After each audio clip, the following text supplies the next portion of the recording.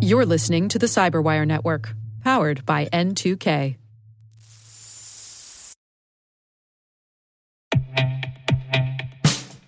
And now, a message from Cyberbit. Mastering cybersecurity is like mastering a sport.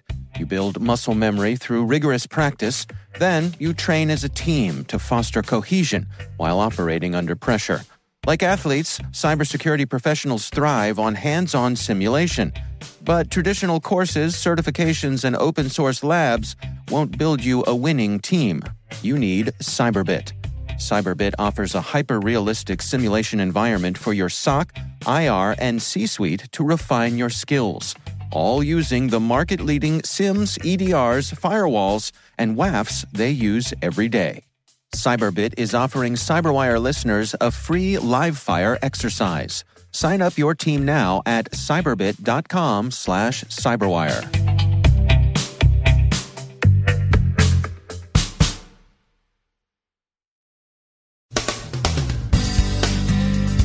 Turla malware returns, this time in Switzerland. Lessons we should all learn from the Panama Papers, and that's you too, Congress. Tesla Crypt's proprietors seem to have found it easier to move on to CryptX than to go straight. The recently patched Flash 0 Day has appeared in the Angler, Neutrino, and Magnitude exploit kits. Swift gets ready for a security upgrade. The U.S. Department of Justice investigates allegations of retaliation against whistleblowers. Guccifer cops a plea, and the Scunthorpe problem is with us still. I'm Dave Bittner in Baltimore with your Cyberwire summary for Tuesday, May 24th, 2016.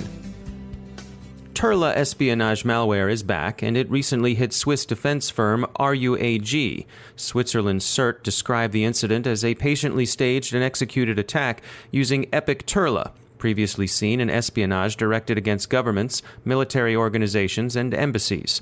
The attacker used complex sets of vectors to gain access to closely targeted accounts, then pivoted through the compromised networks to achieve their goals. The campaign appears to date to 2014 at least. No attribution yet, but Turla is generally held to have an Eastern European, almost surely Russian, provenance. The Panama Papers postmortems proceed, reaching some consensus among observers that Mossack Fonseca was the victim of an SQL injection attack, the oldest hack in the book, as IT Pro Portal puts it. AFCEA's Signal blog offers lessons from the incident, and they're familiar. Segment data, impose access controls, and encrypt information.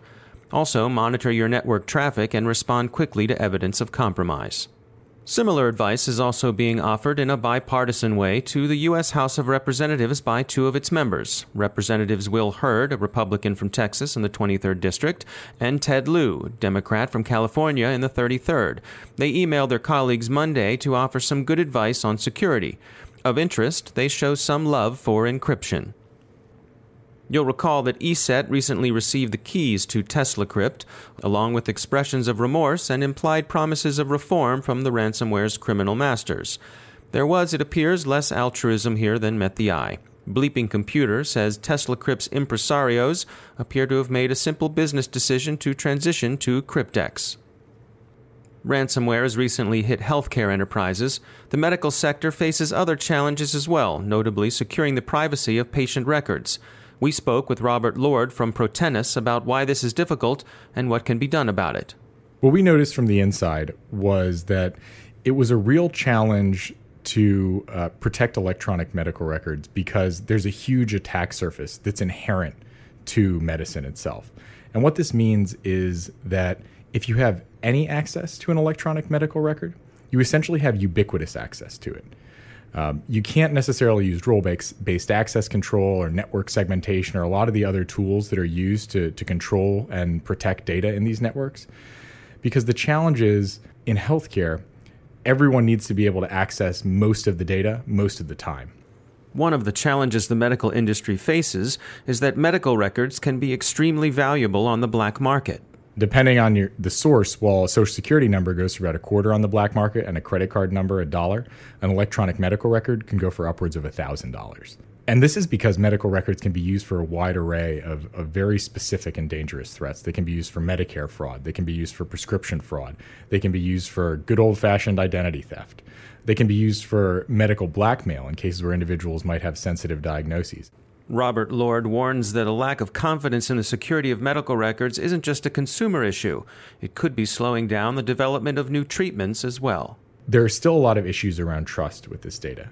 Until you have systems that ensure the appropriate use, user by user, patient by patient, scenario by scenario, of all of this data, you're not really going to be in a situation where people are going to feel comfortable processing, analyzing, and using that data for anything from clinical trials to personalized medicine to the wide array of promises that have been levied by the EMR industry. So I guess where I see things going is I think that privacy and security enhancing technologies like Protenus will really pave the way for advances that right now have been slowed and blocked for a variety of different reasons. But I think that once we can restore that trust in healthcare, we're going to see an explosion using all of the data that we have, using all of the information, and people feeling that not only is it providing benefit, but they don't need to make that privacy and security trade-off that right now I think people feel a lot of tension around. That's Robert Lord from Protenus. The recently patched Flash Zero Day has now been integrated into at least 3 exploit kits, as FireEye, Proofpoint, Cyfort, and Caffeine have told ThreatPost. It's being distributed with Magnitude, Angler, and Neutrino. In industry news, the Swift Funds Transfer System plans to release a plan for upgrading security sometime today. The organization plans to improve information sharing, harden security requirements for its member institutions, and offer those members help in detecting fraud through some form of pattern recognition. IBM may be preparing another round of layoffs, but that doesn't mean it's not hiring. It is, just not in those areas supporting business lines it's exiting. Security types remain in demand. vArmor has raised $41 million to support expansion of its data center and cloud security business. U.S. Cyber Command has announced the companies who've won places on its big, that's $460 million big, Cyber IDIQ contract. The primes include KeyW, Vencor, Booz Allen Hamilton, SAIC, CACI Federal, and Secure Mission Solutions. Romanian hacker Marcel Leel Lazar, better known by his nom de hack Guccifer, is preparing to plead guilty to several charges in U.S. federal court. Guccifer is famous for his claims to have doxed former President Bush and to have pwned former Secretary of State Clinton's now famous and controversial homebrew email server. The latter claim is disputed by both Ms. Clinton, who says it never happened, and the State Department, who says there's no evidence it happened. In the U.S., dismissed Department of Defense Assistant Inspector General John Crane has filed charges with the Office of Special Counsel alleging illegal retaliation against whistleblowers. At least one of the charges has been referred to the Justice Department for investigation. Finally, if you didn't think that acting against terrorist information operations was technically tough, consider the pitfalls the ambiguity of natural language places in the technologist's path. Residents of Oxfordshire are having trouble with PayPal, which, with the best intentions in the world and considerable official encouragement, is blocking payments headed for ISIS. Unfortunately, there's an ISIS river nearby, and plenty of innocents live on streets with names that include the word ISIS. We'll leave it as an exercise for you to come up with other innocent usages of ISIS. This issue of having problematic words embedded in innocent words is known as the Scunthorpe problem, and we'll also leave it to you to figure out why. We are, after all, a family show.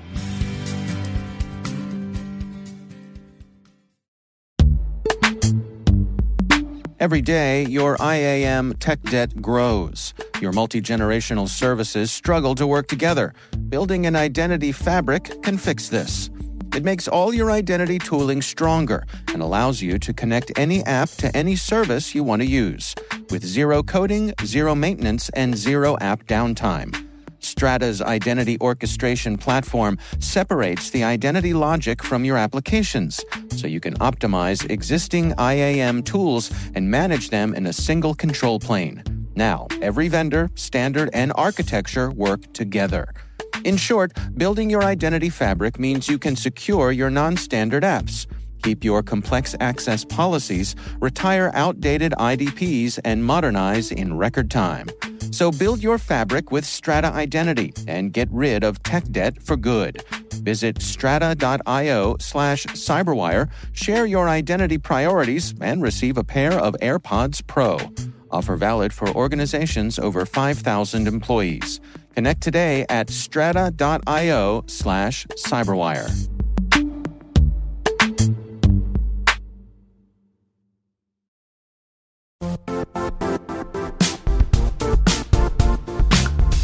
The IT world used to be simpler. You only had to secure and manage environments that you controlled. Then came new technologies and new ways to work. Now, employees, apps, and networks are everywhere. This means poor visibility, security gaps, and added risk. That's why Cloudflare created the first-ever connectivity cloud. Visit cloudflare.com to protect your business everywhere you do business.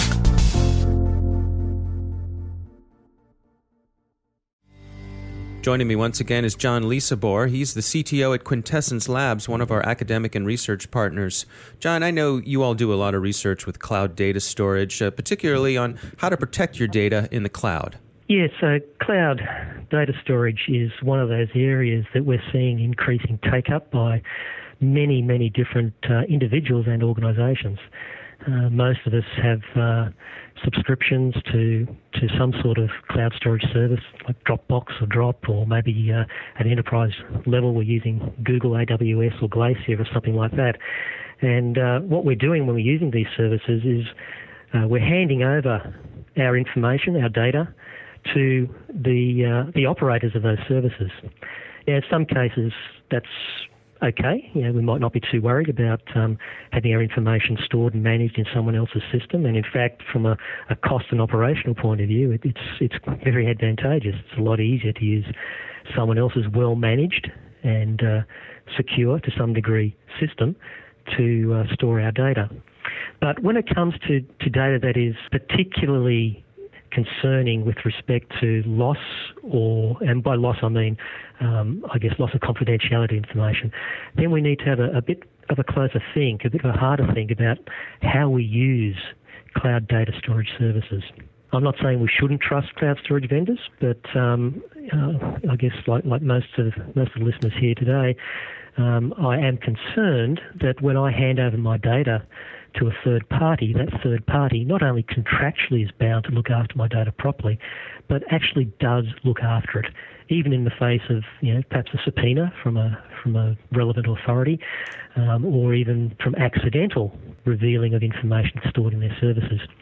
So with cloud data storage, how to protect it, I guess if we have those sorts of concerns, I think there's only one real answer, is to look to encryption technologies to protect that information. But when using those encryption technologies, make sure that the encryption is performed in such a way that the provider that's storing the information is not in control of the keys. So that might mean encrypt your data before you pass it out to a storage service, or it might mean use two or more different vendors out there to handle a different part of each piece of the storage solution. So perhaps one vendor manages the keys, another vendor manages the actual storage itself.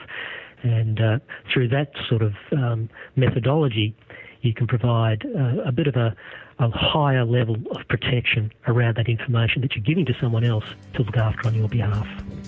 John Lisabor, thanks for joining us.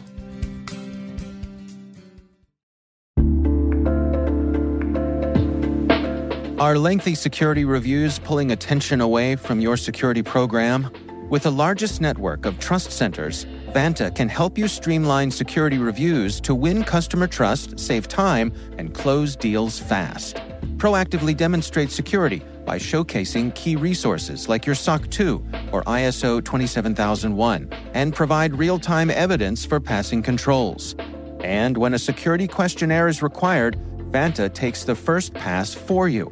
Visit vanta.com/cyber to take a self-serve tour. That's vanta.com/cyber.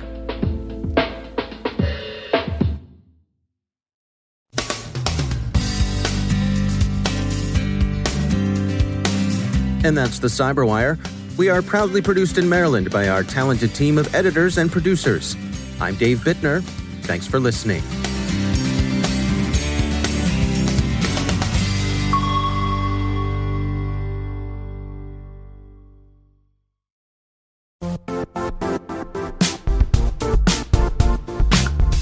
And now, a word from our sponsor, Zscaler, the leader in cloud security. cyber attackers are using AI in creative ways to compromise users and breach organizations.